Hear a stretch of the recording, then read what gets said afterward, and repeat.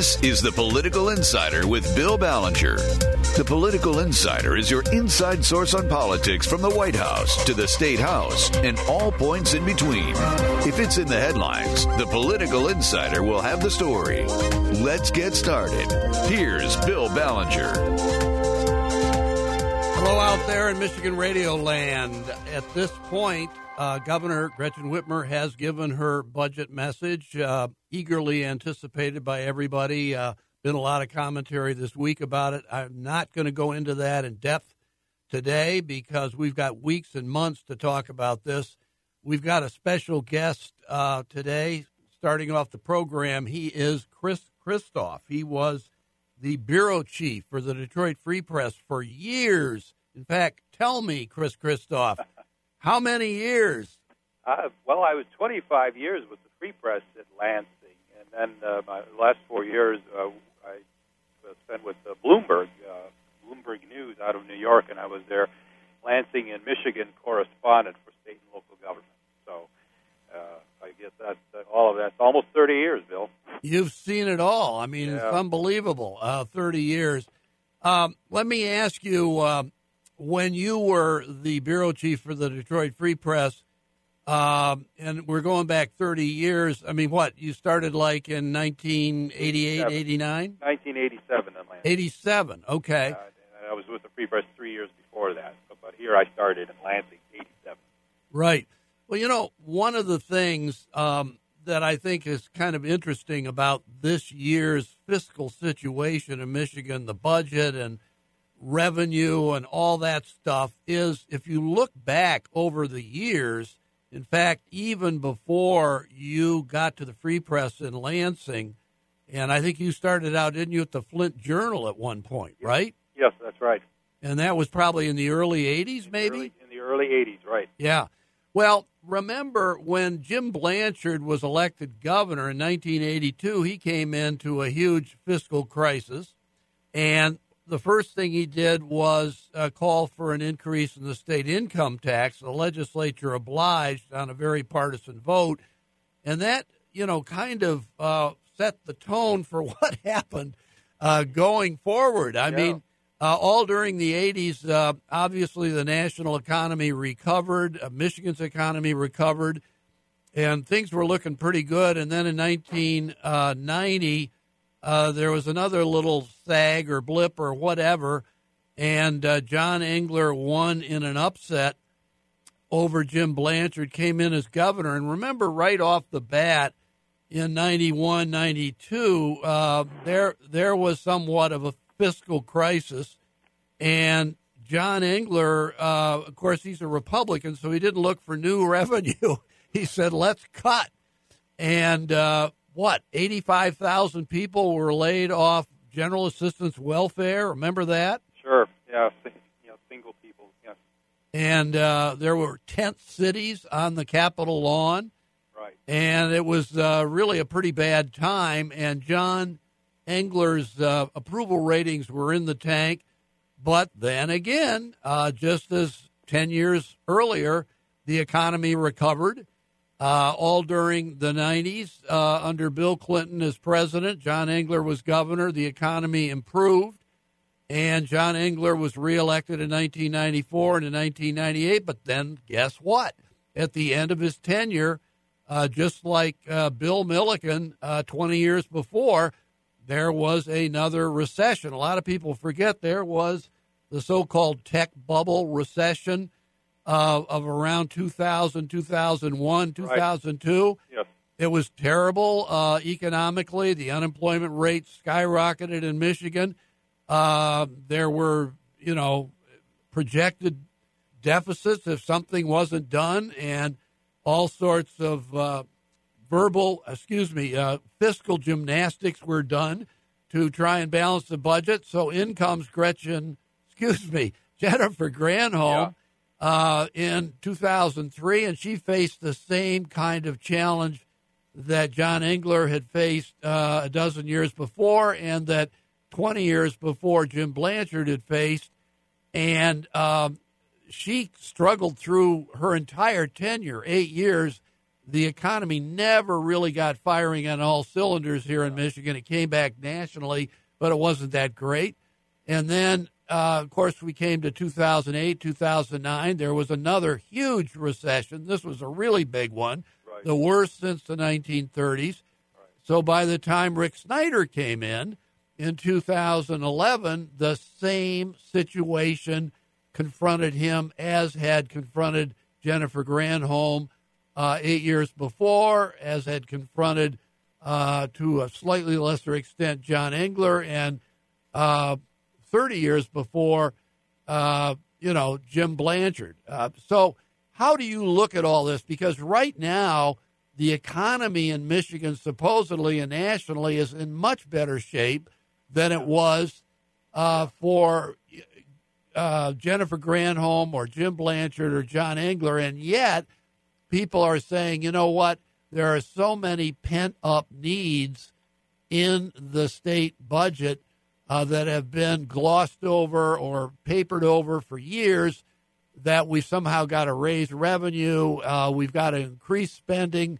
The governor was leading up to her budget message with talks to the media in Detroit like we've got to stop using revenue as a dirty word. We've got to talk about investment. We got to talk about, fix the damn roads, improving our infrastructure, improving our schools. How do you look at that entire sweep of recent Michigan history, including much of that time when you were bureau chief? I've been saying for years, Bill, that governors, and to some degree presidents, but governors get too much credit when times are good and too much blame when times are bad.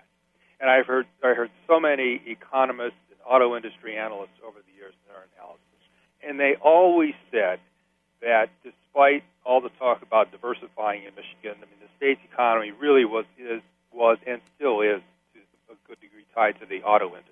The 90s saw, Engler enjoyed, the longest lasting boom in the American economy, in one of the longest in the history.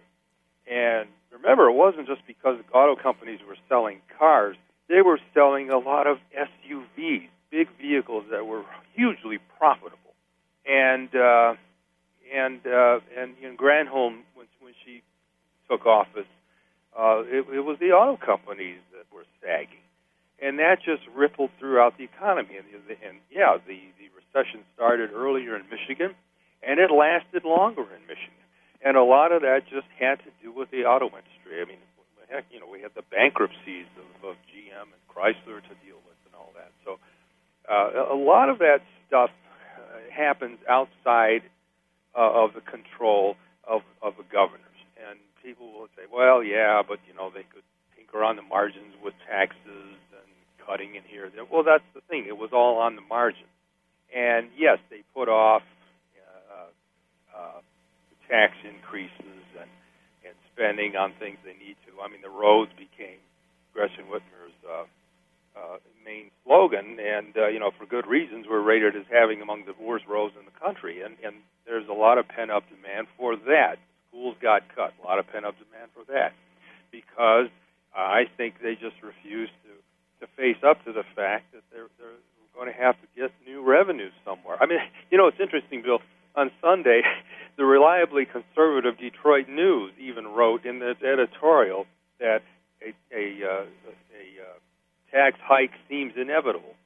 That's from the Detroit News, so they buried it way down in there as if grudgingly having to admit that. They're going to have to do something for that. Look, we heard for years and years, Michigan was a state that lived on boom-bust cycles, especially of the auto industry. And in all three of the cases that you cited there, that was largely the case. When Blanchard took office, when Engler took office, when Granholm took office. You could chart all of that with how the auto industry was doing. Right. And it closely aligned. Yeah, you're absolutely right. Look, we're going to have to take a short break here, but we'll be right back with Chris Christof, former bureau chief for the Detroit Free Press and ace correspondent for Bloomberg News Service. So we'll be back. Hold on.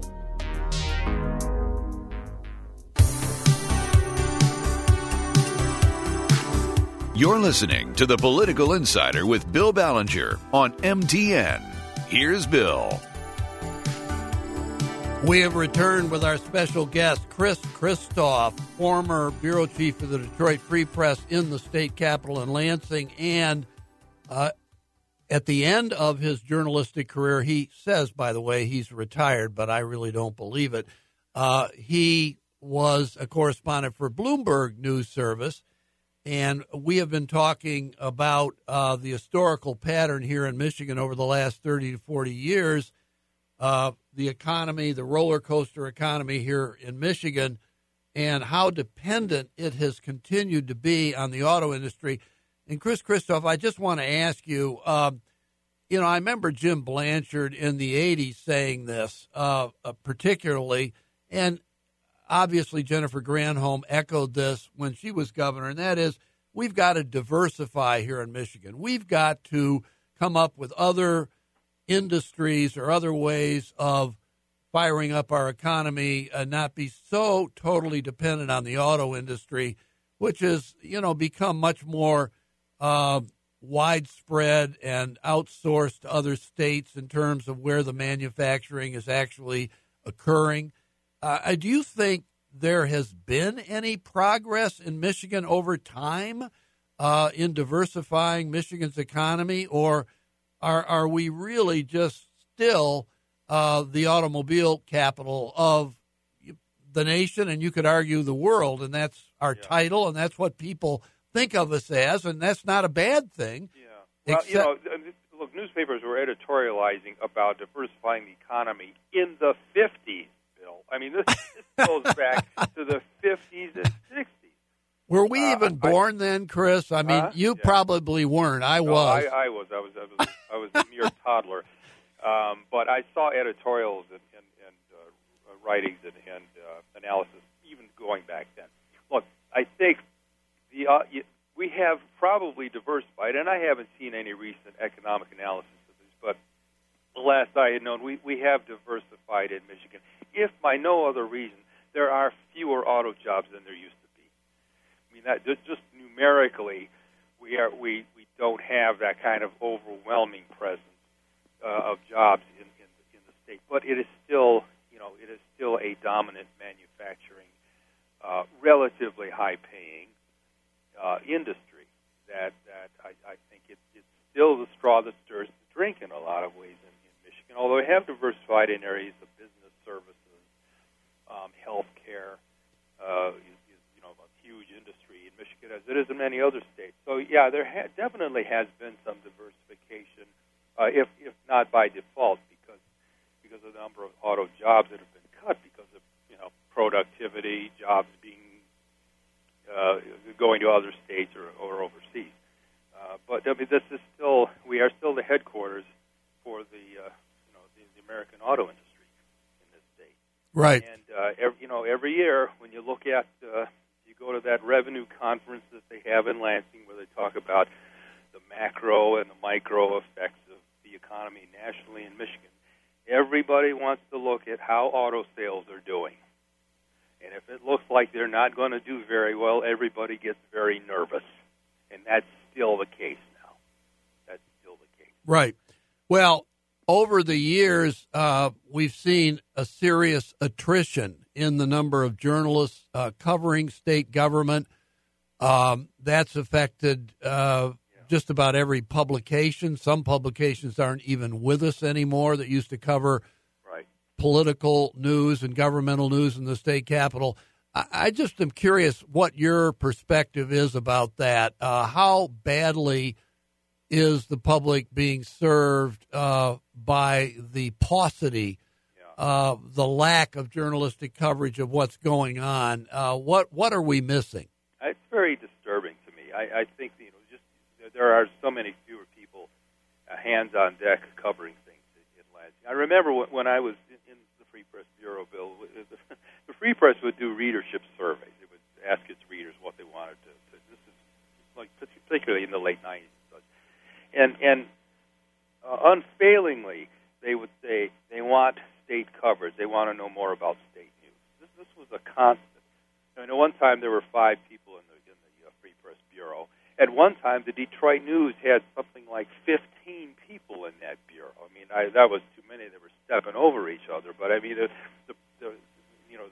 numerically, you just have more people to cover more things, to do more in-depth articles, and you don't see as much of that anymore. I think the reporters for the news and free press, the Detroit News and Detroit Free Press, for example, I think they do a fine job with what they have, but they're very limited just because you can only handle so much when you got one guy in a bureau or two people or 1.5 people in a bureau. I mean, I give you one example.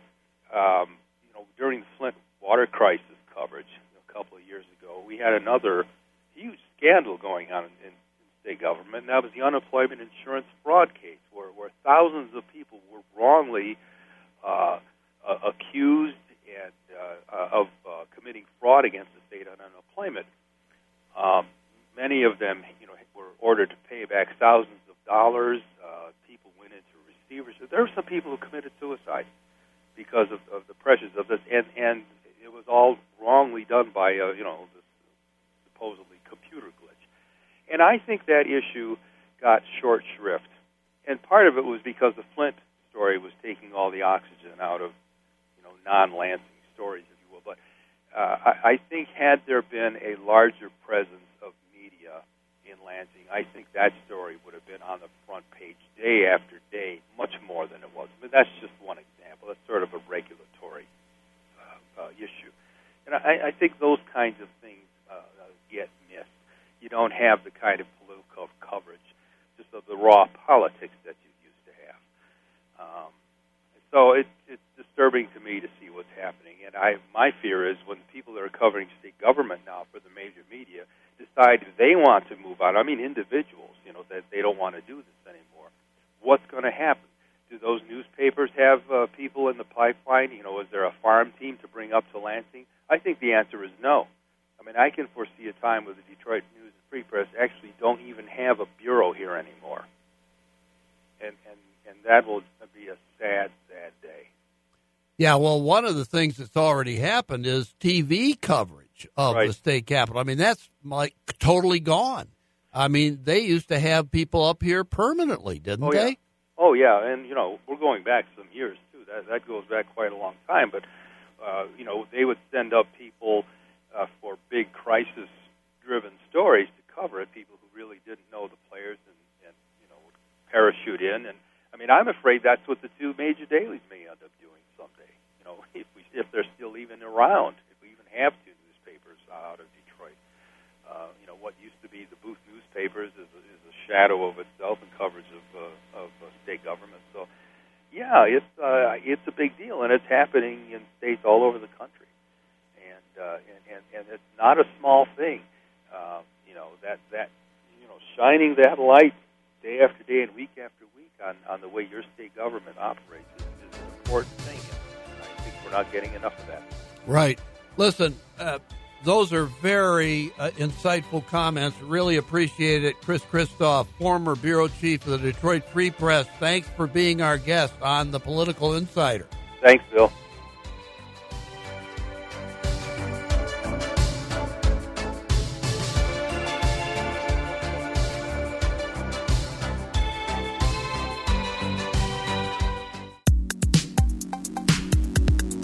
You're listening to The Political Insider with Bill Ballenger on MTN. Here's Bill.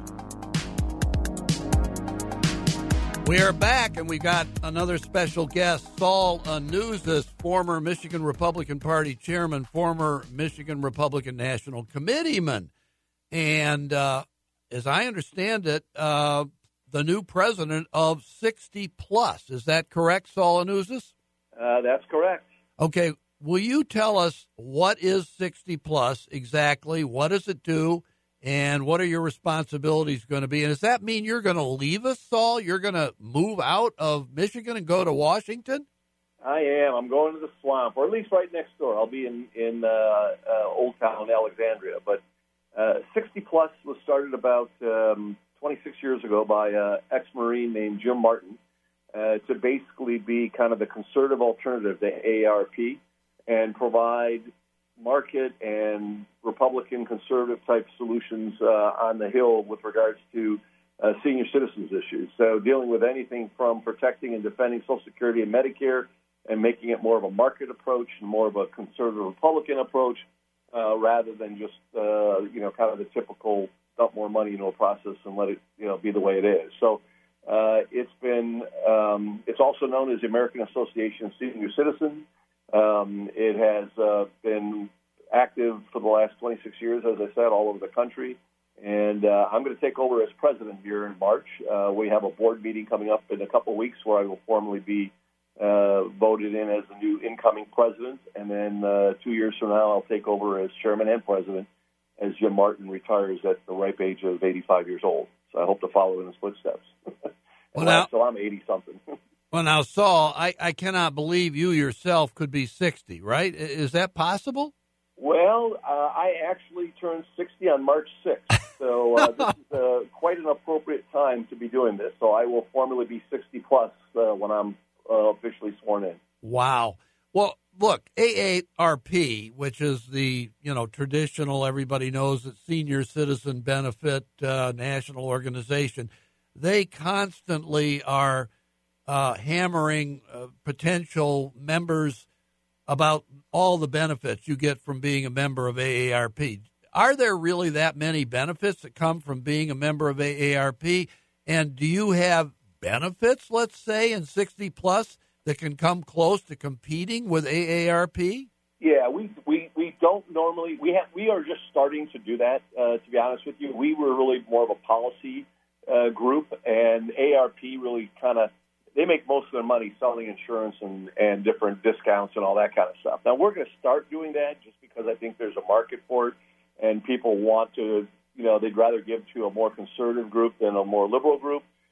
So for those who care about the policy and the politics, I'm hoping that within a year or two we'll be able to match, most of the products and services they offer. But, there are significant savings. There are other senior groups out there that offer discounts for seniors, whether it's, on hotels and travel, supplemental health insurance, and fill in the donut hole of Social Security, Medicare type stuff. So there's a lot of stuff out there, and we'll probably tap into that over the next year or 2 years, and we're starting to do a little bit of that. But AARP is still the big gorilla in town. I mean, they go out there and are in the hundreds of millions of dollars, but they're also subsidized by the government because they become part of the swamp, as far as I'm concerned. So we're going to try to grow it and be out there and offer a more conservative perspective on things. Okay, I'm going to shift gears a little bit here, and I'm going to ask you about CPAC, Conservative Political Action Committee National Conference. As I understand it, that was its title. Last weekend in Washington, D.C. I think you were there, and President Trump appeared and delivered a stem winder of up to 2 hours. Some people compared it to Fidel Castro's Jeremiah's in Cuba over the years, not in terms of its substance, but its duration. Yeah, I'm assuming that was meant to be a compliment, but yeah, it was phenomenal. I mean, look, I was there all week. I had a chance to go to a lot of different meetings with different conservative groups that they had throughout the week, and literally thousands of activists from all over the country came in. So it was a great time to be there. But I've been going to CPAC since 1979, I believe was my first one. So it's a great event. Thousands of people attend. Several thousand students, college campuses from all over the country come in. Kids come in. But yeah, President Trump gave a heck of a speech. I mean, I'll tell you the one thing. I watched him and I looked up there and I thought, I don't know who the Democrats are going to put up that could compete with this guy. I mean, he was a natural. He was comfortable. He was motivated, fired up, and literally, you could hear a pin drop. The crowd wasn't moving. I'd be surprised if more than 10 people went to a bathroom break in 2 hours. He really did a fantastic job, and I think that's the challenge the Democrats going to have. It's these rallies that no other politician has been able to turn out those kinds of numbers everywhere he goes, all over the country. Did he say anything new that you heard in those 2 hours? I mean, or was it? I don't think there was anything new per se. I mean, obviously the press, he called out the Democrats on the quote unquote BS that was coming after him on the Russian collusion that will probably come out to show that there is no Russian collusion. So he was kind of expressing some frustration there. I think everything else was things that had been said. He just kind of wound it all up, talked about why he was doing what he was doing, what he believed in, the successes of the judicial appointments, called out some members of Congress that were working with him. So I think obviously he knew he had a friendly crowd. This was a crowd that was very, motivated and happy to see him. And he took advantage of kind of summarizing his presidency of where it was and where it's going. And I think he motivated a lot of people and fired up, the grassroots folks that have got to go back to their states and will actually have to work on these campaigns. So I think it was very, very powerful, very good. Were there any other speakers at the CPAC conference that stood out to you, said anything interesting, any interesting personalities that maybe the general public isn't as aware of? Oh, boy. I mean, the program was jam-packed. I mean, Mark Levin to Laura Ingraham to what's the something and Spice, the two African American women who had their show. They were up there doing their things. I mean, there was, Vice President Pence was there. Congressman Meadows did a great job. So there were quite a few people who came in. I think it was more, talking about where the conservative movement is, what's happening with regards to moving forward. There's a lot of conversation about freedom of speech and the difficulty people are having on college campuses, regardless of who they were on the center-right side trying to deliver a message, give a speech, or participate in the program, how there is a very organized kind of left-wing opposition to having speakers go or show up and even participate. And I think there's a belief that some of that is backfiring because it's just, it's not working the way they would hope. It's drawing more attention to the fact that they're being pretty radicalized and not very tolerant with regards to having some kind of civil discourse with regards to politics. So, I'm not sure anything else really stuck out in that regard other than it was just, got everybody fired up, made you feel good, and some really good conversations. And I met a lot of people that I hadn't seen for a while, so it was that's always one of the nice things. Sometimes you only see these people once a year, and other times you catch up with folks you haven't seen in many years. And I was actually approached by a couple of young people who were there from Michigan who came in who recognized me, and so that was kind of neat to see, the new crop of college students coming into CPAC and participating. How many people do you think from Michigan were there?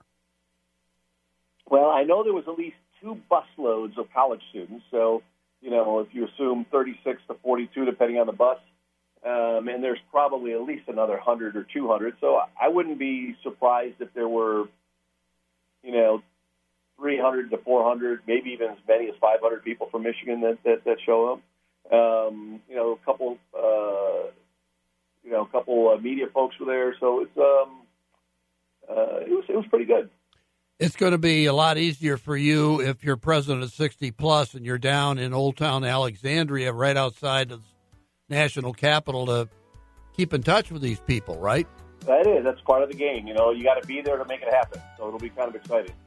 Okay, we're going to take a quick break, and then we're going to come back with Saul Anuzis, former Michigan Republican Party chairman, now president of 60 Plus. Stay tuned.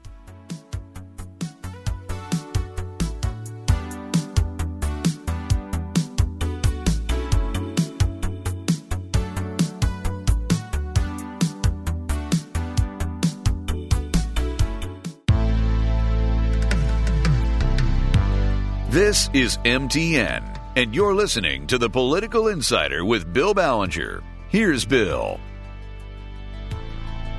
We're back with Saul Anuzis, former Michigan Republican Party chairman, former Republican National Committeeman, now president of 60 Plus.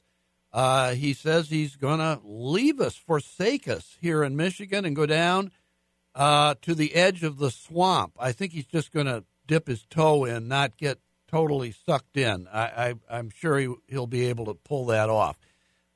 Let me ask you, Saul Anuzis, Laura Cox was just elected the new Michigan Republican Party chairman. She's got a big task next year, and that is reelecting President Trump and getting President Trump to carry Michigan which he did in 2016, much to many people's surprise. And I just want to ask you, what are the chances you think that Donald Trump is going to be able to carry Michigan again next year? Well, I think it's going to be a tough race. I think Laura Cox is the right person at the right time for the job. Having a woman at the helm of the party at the time when we need to kind of broaden the party and reach out and have somebody like her that comes from the Metro Detroit area, I think is going to be very helpful.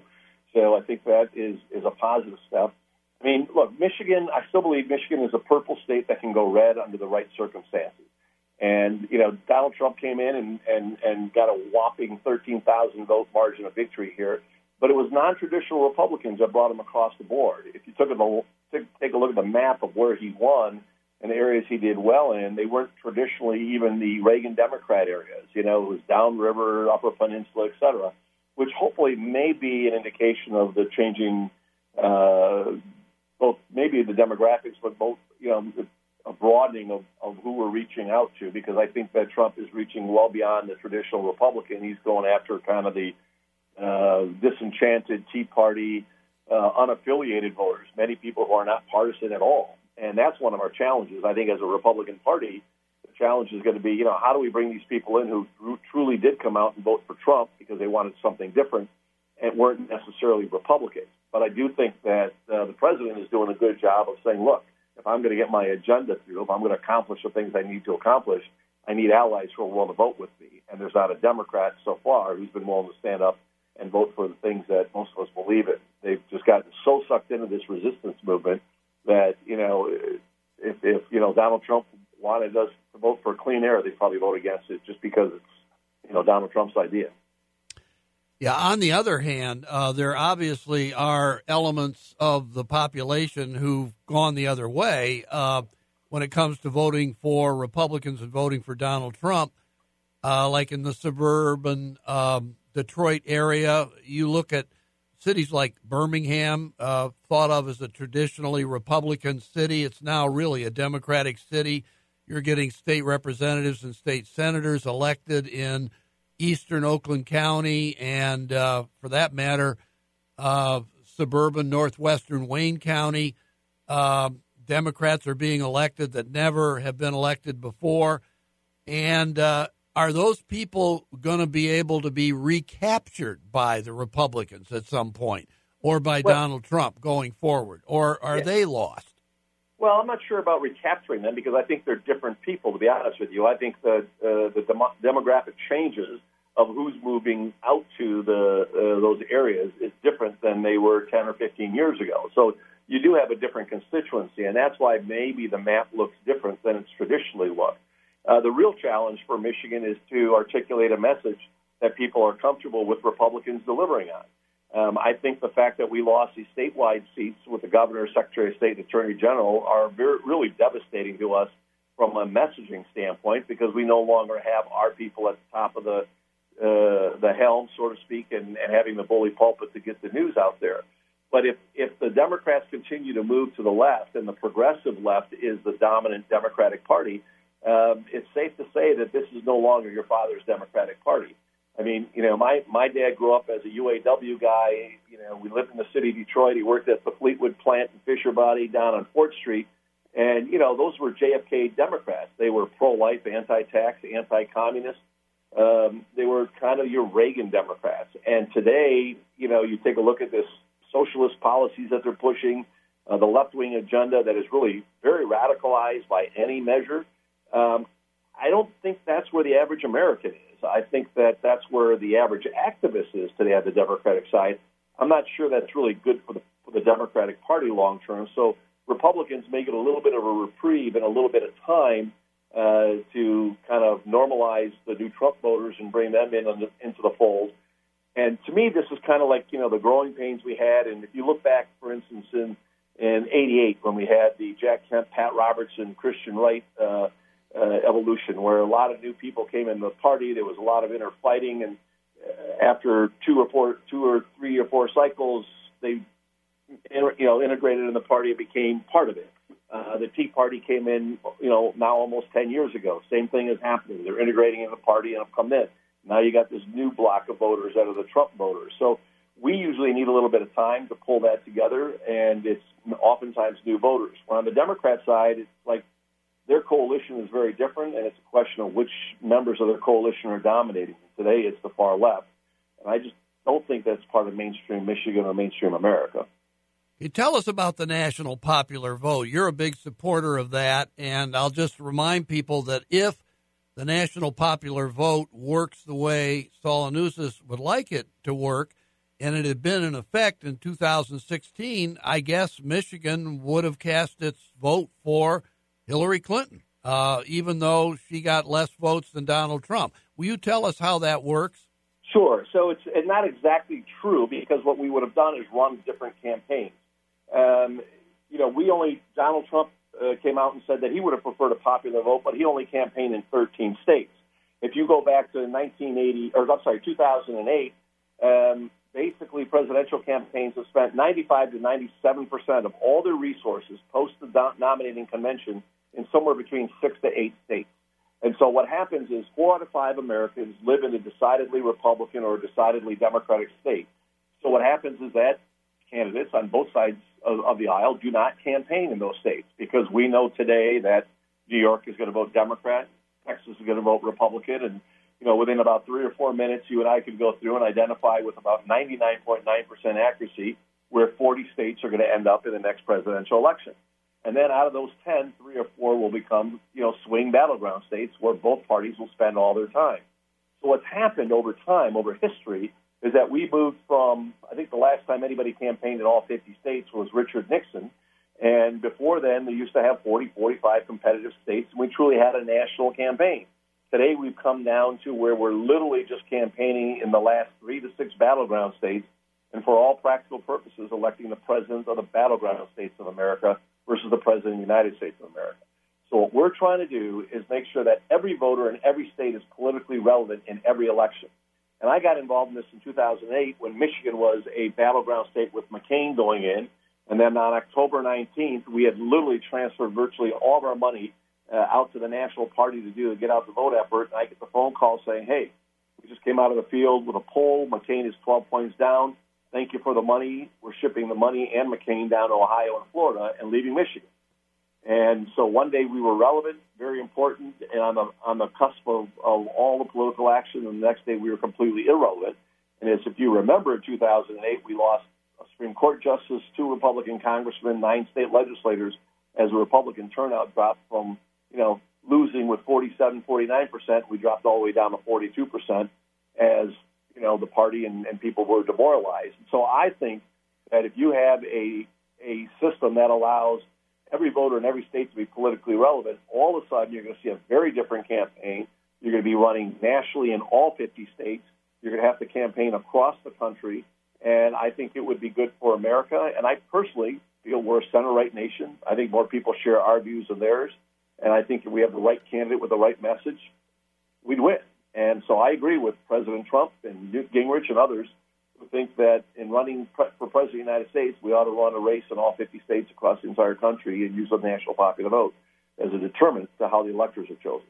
Now, the one key thing here is we are not eliminating the Electoral College, and the reason that's important is the Electoral College is what brings back the elections to the states. So the Secretary of State will continue to run the elections, the county clerks, precinct level, townships, cities will all still be engaged in the presidential election. There is another proposal that is a constitutional amendment for a national popular vote, which would create a direct national popular vote, nationalize the elections, and I'm 100% opposed to that.